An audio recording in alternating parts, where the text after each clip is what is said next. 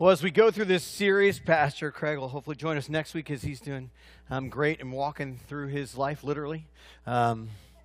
Be continuing, always pray for your pastor. There are things that you don't know, phone calls that you have no idea are going on.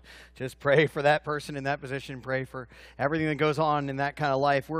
You're stuck with me one more week as we look through this foundation kind of issue. And I want to make sure we follow up what we talked about last week. If you didn't hear us from last week, we're not just talking about the things that make up your life on the outside. We're talking about these fundamental issues that really shape you. And one of the issues we have in the church is we don't allow people to process that on their own. We kind of just say, well, just do what our family says or do what the Lord says. And we don't say, what are you building here? So last week we looked at this three-layered kind of thing, the outside stuff, the pretty stuff you have outside your house, the flowers, the windowsills, the wallpaper even, all that kind of stuff. And then we moved to the framing, and then we came down to the foundation. And there are two verses that kind of stuck out last week, if you remember. One is that no one can lay a foundation other than that which has been laid, Jesus Christ. The small group that just happened over there for breakfast, the first question was, it's really hard to re-pour a foundation once you get the foundation in there. You can't lift up the house and rearrange it. And so what are the things that you've, up until this point of your adulthood, you had to go back and rearrange because the foundation was wrong? It may have been last year, God just spoke something in your heart. You're like, oh my gosh, I laid that completely wrong. I have to pick that. I have to pick all the stuff without having it fall apart. I've got to pick all this stuff that I built my life on. I've got to pick it up, and I've got to rebuild the foundation. We don't want that to happen to you, and so you want to build these concepts that you're building from the ground up in a healthy way. And the second one is a verse we hear all along, is that from Psalm 127, that unless the Lord builds a house, any labor you're going to do is in vain. So people-driven ministry doesn't work. It has to be, what is God doing right now? How do we follow his lead? What's the Holy Spirit telling us? It has to be God driven. It can't just be a certain personality or a certain season of life, because we all go through seasons. I'm sure you're all now in the most successful season of your life. I'm sure there's no struggles. And if that's true, make sure you meet me afterwards and tell me how that works. So you may have those verses down. And remember, we built this house last week and then scared some of you when we threw it on the ground. We built this house last week, and we talked about all the different pieces of the house, and it's you and you're happy. Oh, man, the kids fell over. Come on.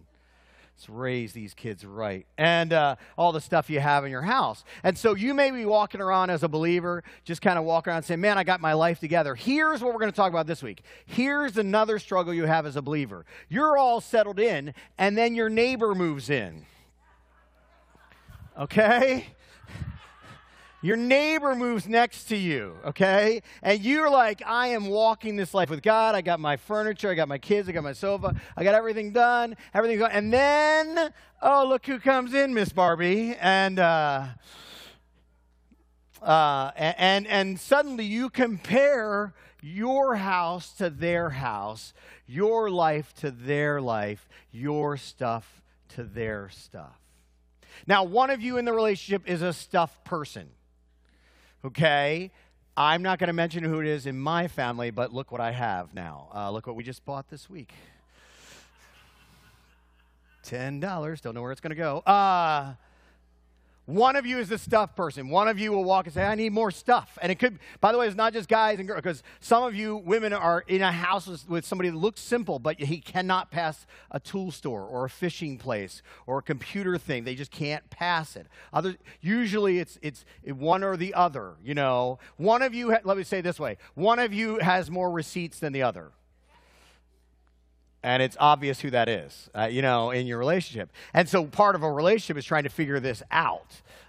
Is how do we not compare our stuff to their stuff, and what is the stuff that goes into it? So we're going to look in a section of Scripture today that's going to point to that. But I want to talk about how lucky we are and how much stuff we have. I looked at the stats from last year about world and us, and I just want to let you know just how blessed you are. Nothing we're going to say today is about guilt. We're just talking about how God has blessed you. The median per capita household income. That means if you take the number of people in your house, okay, that are currently living there, whether you want them there or not, okay, multiply it by this number.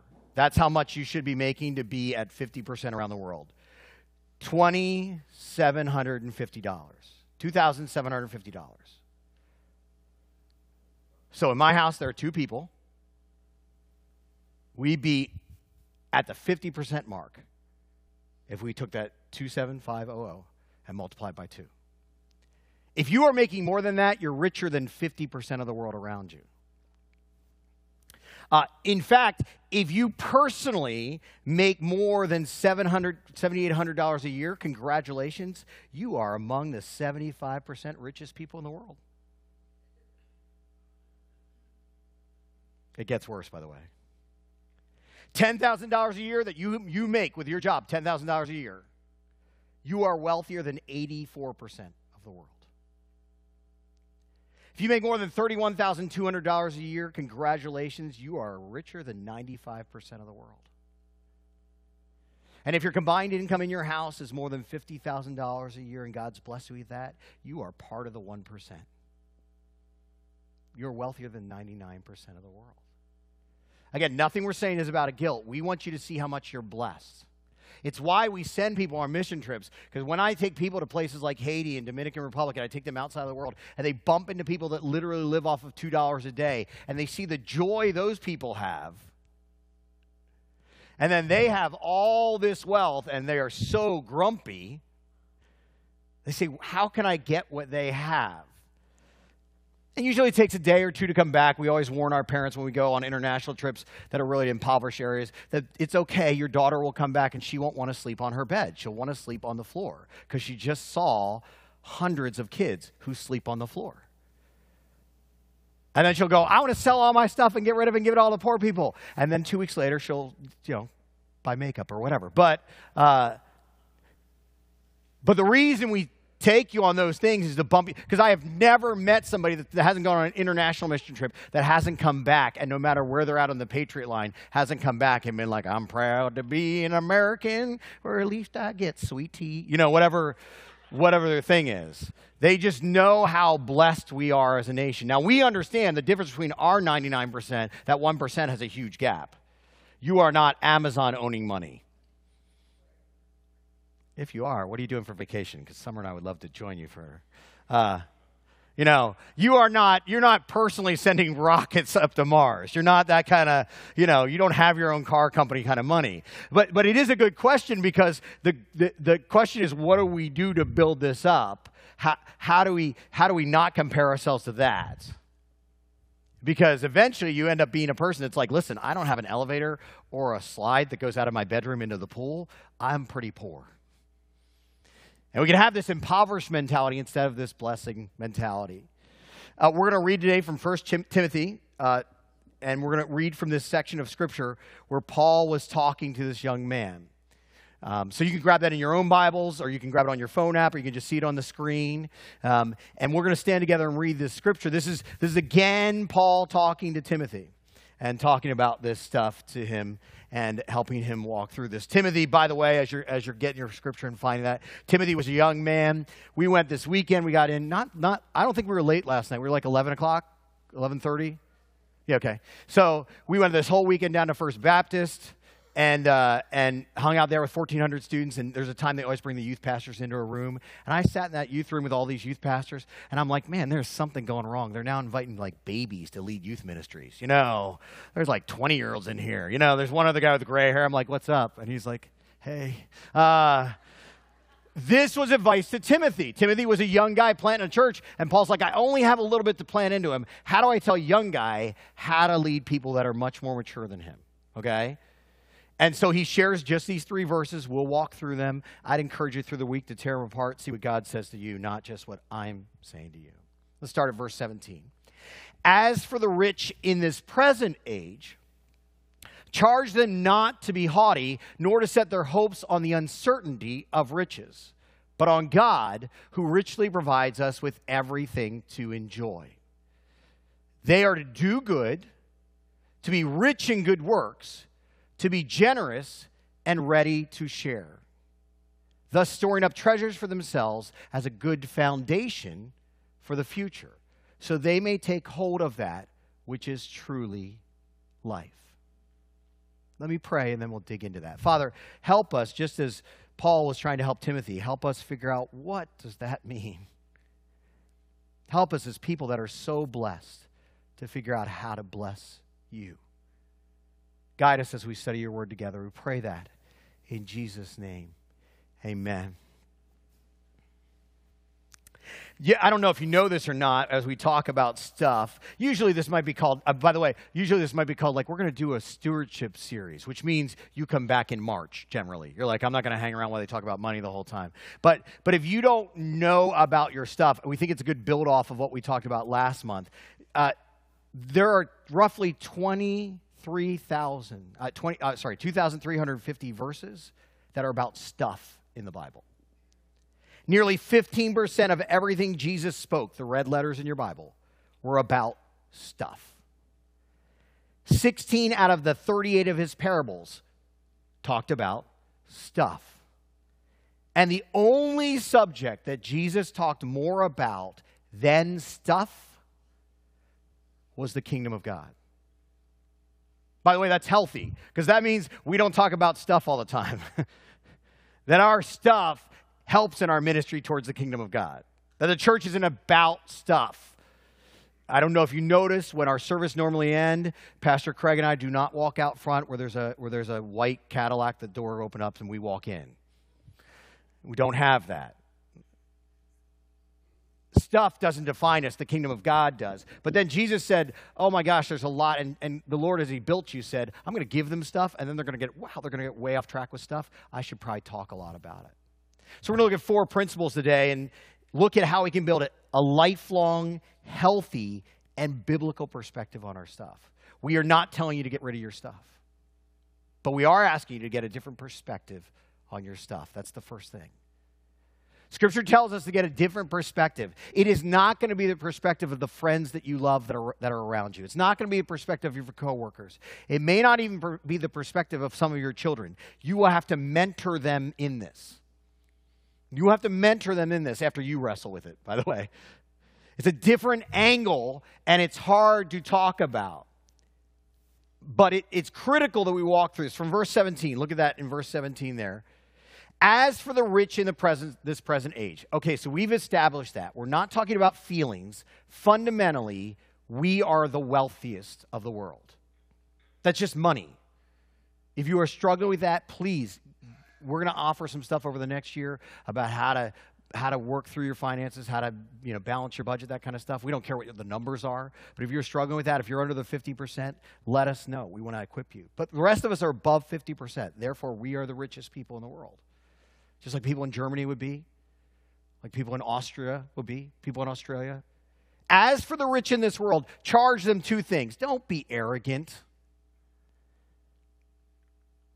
We know the verses. God opposes the proud. Those toys you're showing off this year get wiped away by a hurricane 3 years from now. That great vacation house you bought can easily get taken away because you picked up a girl on the beach that you saw from your vacation house and your divorce went through. You are blessed. Just don't be arrogant about it. Don't be haughty about it.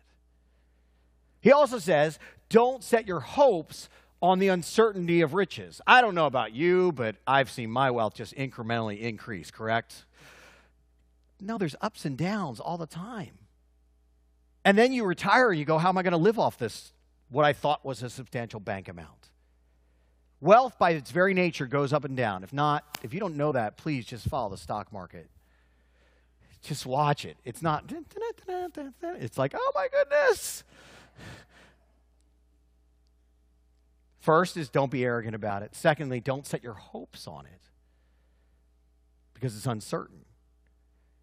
And third, try and figure out how you can trust your stuff to God because he gave it to you to enjoy. Notice that last verse? The last part of that verse does not say he gave it to you to suffer and feel guilty about. He gave it to you to find some sense of joy. The modern conclusion about stuff is this. This stuff is my stuff, therefore I need more stuff. This stuff is my stuff, therefore the middle school boys on Wednesday night were so funny. I don't know what happened in school on Friday night when they come in for basketball. About a month ago, they came in, they took paper from school that should have been used to educate them, but they just cut it up into dollar-sized bills.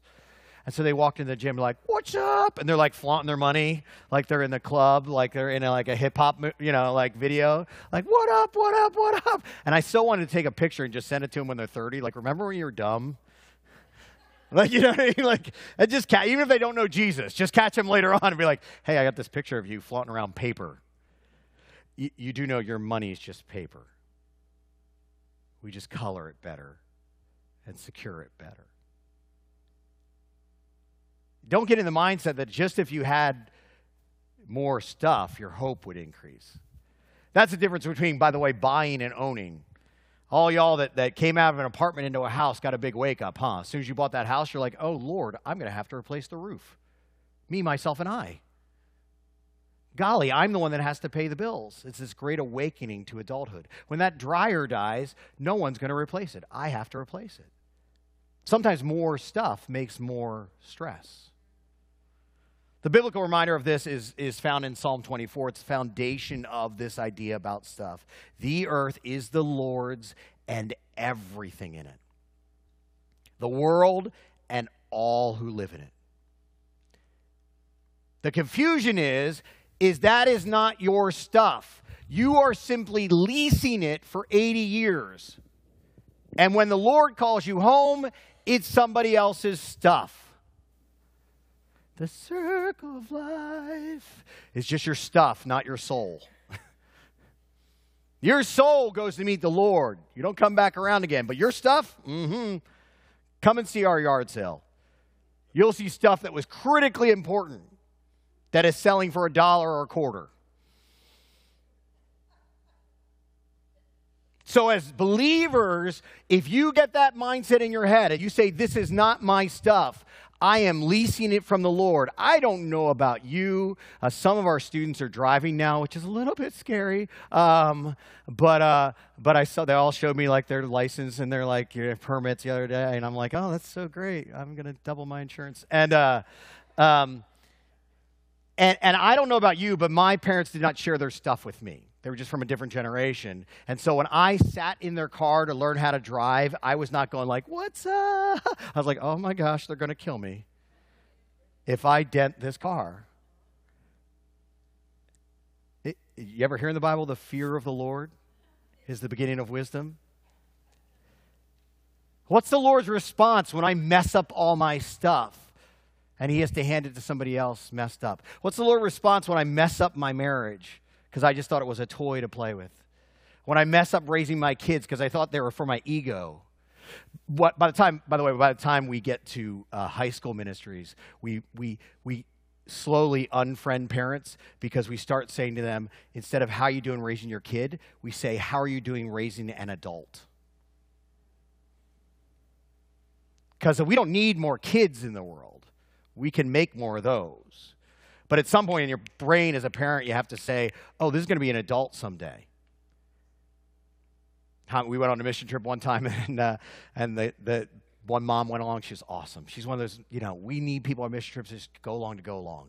This is a ministry a long time ago. We've traveled thousands of miles to get this place, and the high school guy came out. And there's a dad along who was not that kid's dad. He was a construction guy. The mom was like just a loving person, because sadly I'm not loving. And this kid came out and he goes, Mom, did I pack any clean underwear?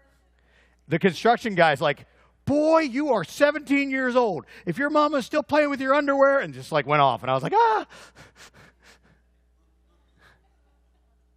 But we know we return everything to God. You'll return your kids to God. They have to have their adult life. That home you have, you may eventually sell and move into a smaller home because all your kids left. The earth is the Lord's and everything in it. More importantly, the world is the Lord's and all who live in it.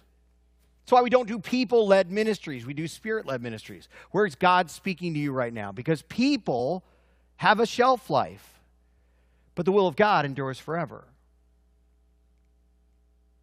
So with you, what's your perspective on your stuff? Is it just like the world, this stuff is my stuff? I hope I get more stuff. Or are you on a leasing platform with the person who actually owns the stuff?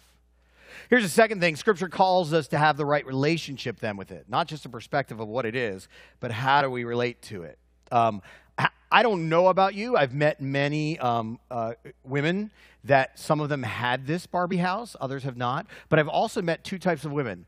One set of women could play Barbie. Like you could give them two Barbies and they'd like, dee, dee, dee, dee. And others, they just didn't care. They they didn't know how to have pretend conversations. It's not like a mental disability. It's just like, they didn't know how they relate. They just like go to their friends like, you want to play Barbie? They're like, I guess. Having stuff doesn't mean you even play with it well. Scripture calls us to have the right relationship. As you look at that verse that Paul was sharing, he challenges with us. He says, store up treasures for yourself as a good foundation for the future. Ooh, you do not know what the foundation for your future looks like until you get to be about 40 or 50 and say, I may have to retire someday.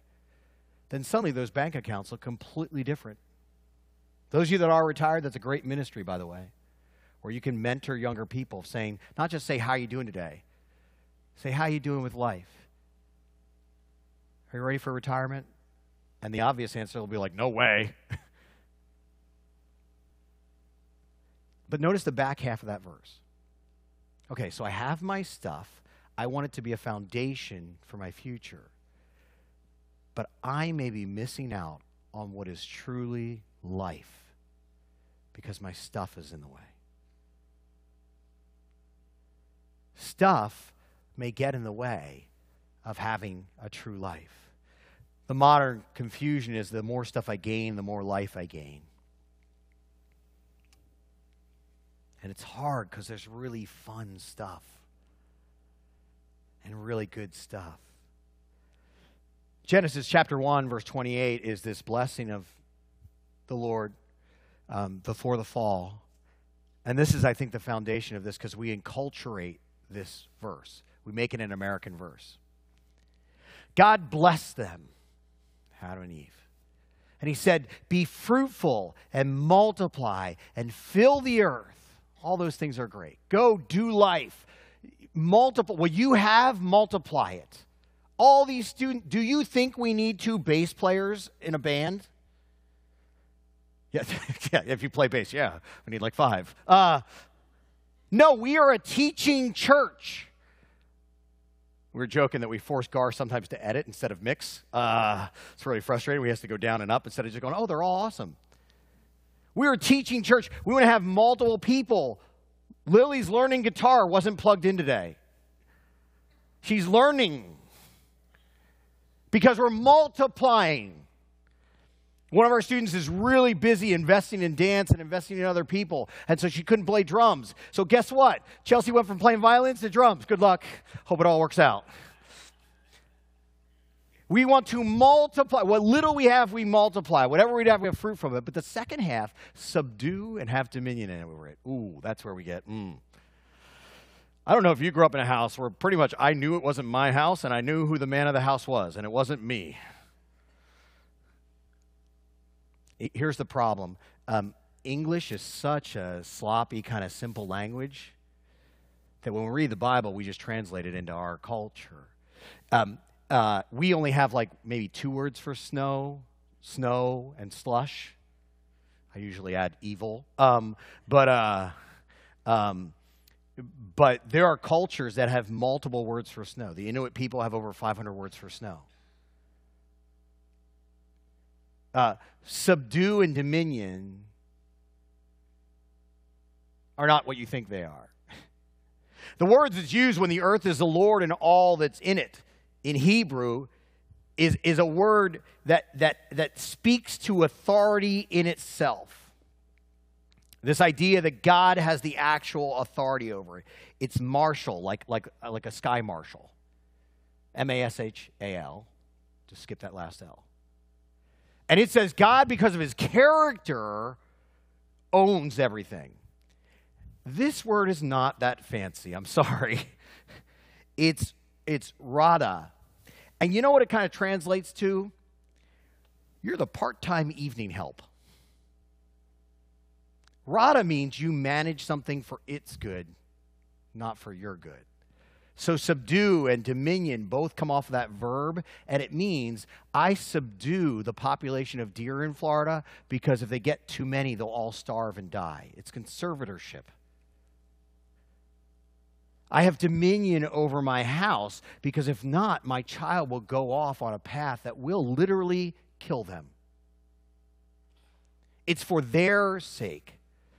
So we are managers of our wealth. It's not about gaining stuff, it's about managing it. And that is not as dramatic, but it is essentially true. Because can I mention that we went, the only comment I'm going to have to the thing we went this weekend, it was wonderful, but on Saturday night they did a great giving to Samaritan's Purse. And the only comment I'm going to send back is, because they always ask and we follow up, 1,400 students there just hearing the gospel and worshiping, is you probably shouldn't do giving after you spent the Saturday at Disney Springs in the mall with teenagers.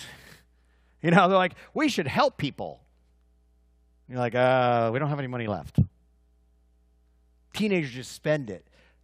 When you get a budget, you got to manage it. And if you're good at managing $1, you manage $100. Third thing, really quickly, it calls not just for our relationship and not just from our perspective, but it calls for our right response. Verse 18 says a real strategic, by the way, if you are discipling people, this is a path. They are to do good. They are to be rich in good works, to be generous, and to share. So you first come to know Jesus, and suddenly a voice in your head says, don't just not be bad, start doing good. This, by the way, is why we should, as believers, as much as possible, align ourselves and bump next to and serve alongside those people that don't believe in Jesus but do good. Because we can then say why we're doing the good. You get it?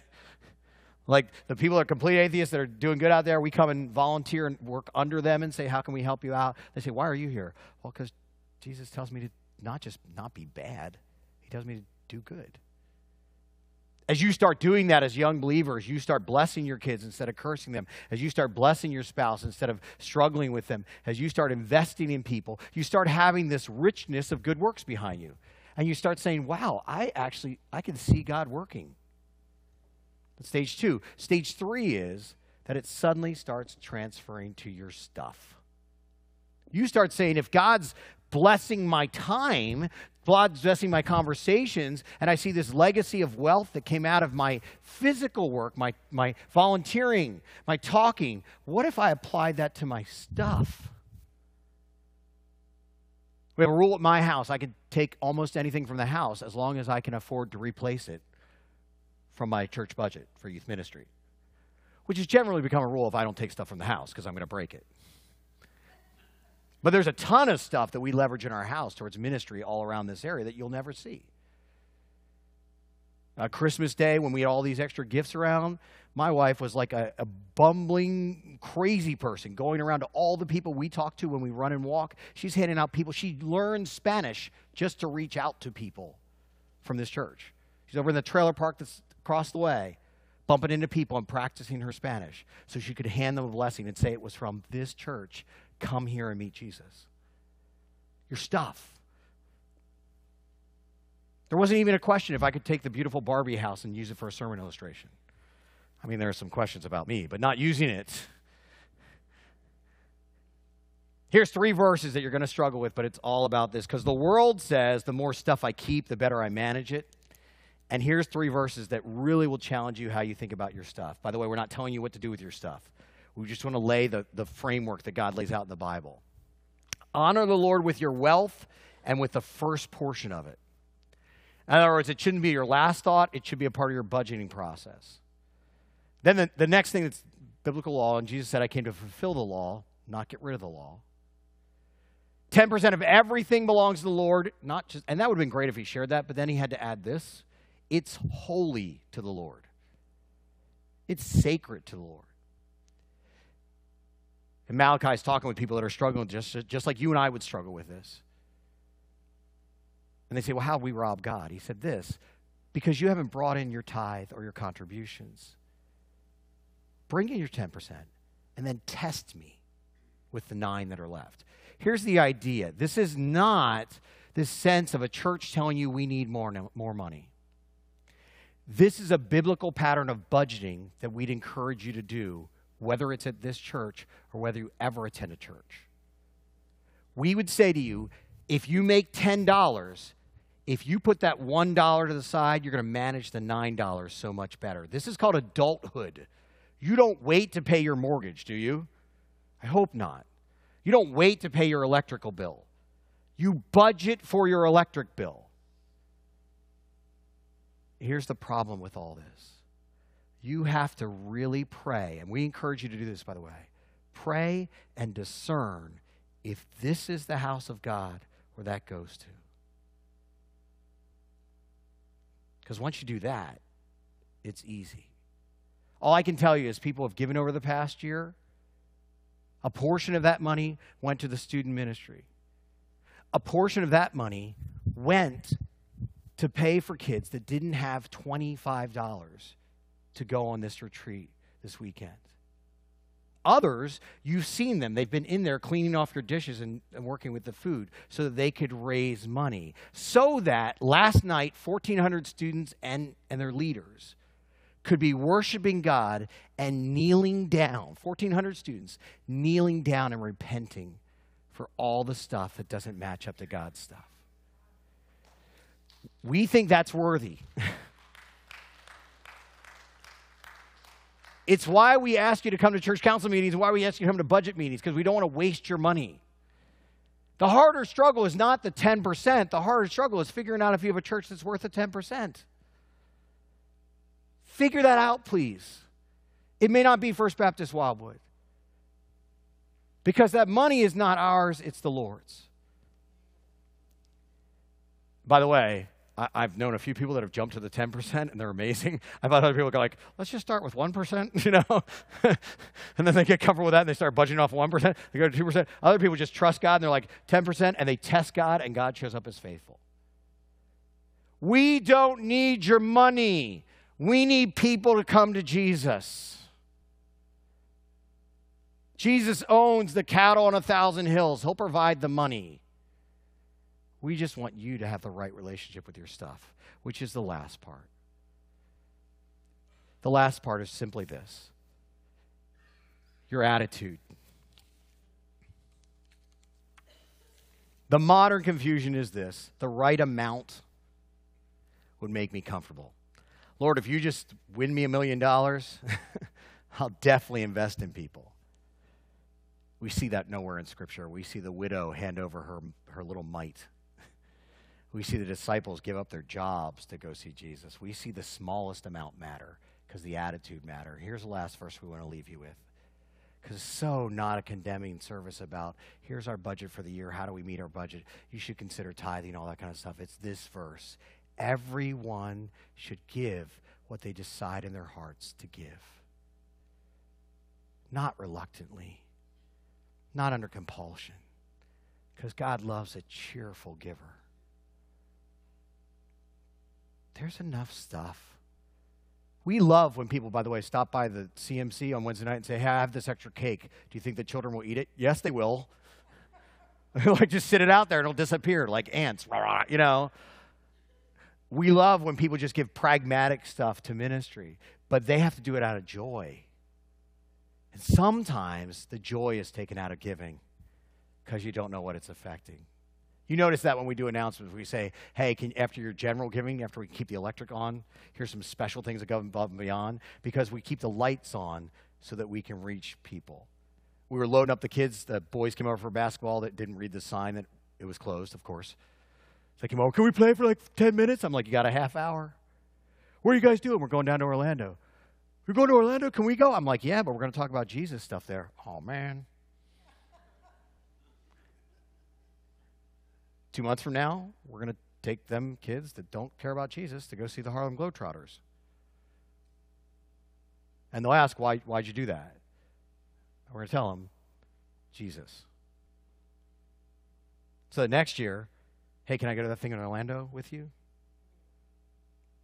And can I meet Jesus? If you think a place is worthy of it, put your stuff into it. I am in no way saying First Baptist Wildwood is. It may be. We work really hard to try and make it be. But imagine what you could do with a Barbie house. I got to tell you, it's the same thing you could do with this house. I sat down at dinner with somebody who lived in this kind of house. They were missionaries back, and I sat with them, and all I did was watch them. They were weird. They prayed before their meal. They hugged each other afterwards. Weird. It's so simple. But they took all their stuff and cheerfully used it for ministry. Let's do that together so that God would be praised. Let's pray. Father, we ask that you'd move us in that way as the students join us again, just to close in worship, in glorifying your name. We'd ask that you would be honored and glorified, that your name would be praised. Father, we ask that your name would be on our hearts, that people at our work would know we're the ones that are going to share our sandwich. We're the one that's going to invest in their family. Help us to be those kind of people. That we don't get defined by stuff, but we're defined by you and the gospel. That in all things, your name will be praised. That people would look at us and say, why do you do that? Why do you live with all the blessings with such a simple heart? And our answer could be Jesus. Help us to live a life that's worthy. Help us to treat our stuff in a way that's worthy. That in all things you be praised. Pray that in Jesus' name. Amen. Thank you so much for listening. For more information about First Baptist Church of Wildwood and our ministries, you can go to our website, fbcwildwood.org, our Facebook page, First Baptist Church of Wildwood, or our Instagram page, FB Wildwood. Have a great Jesus-filled day.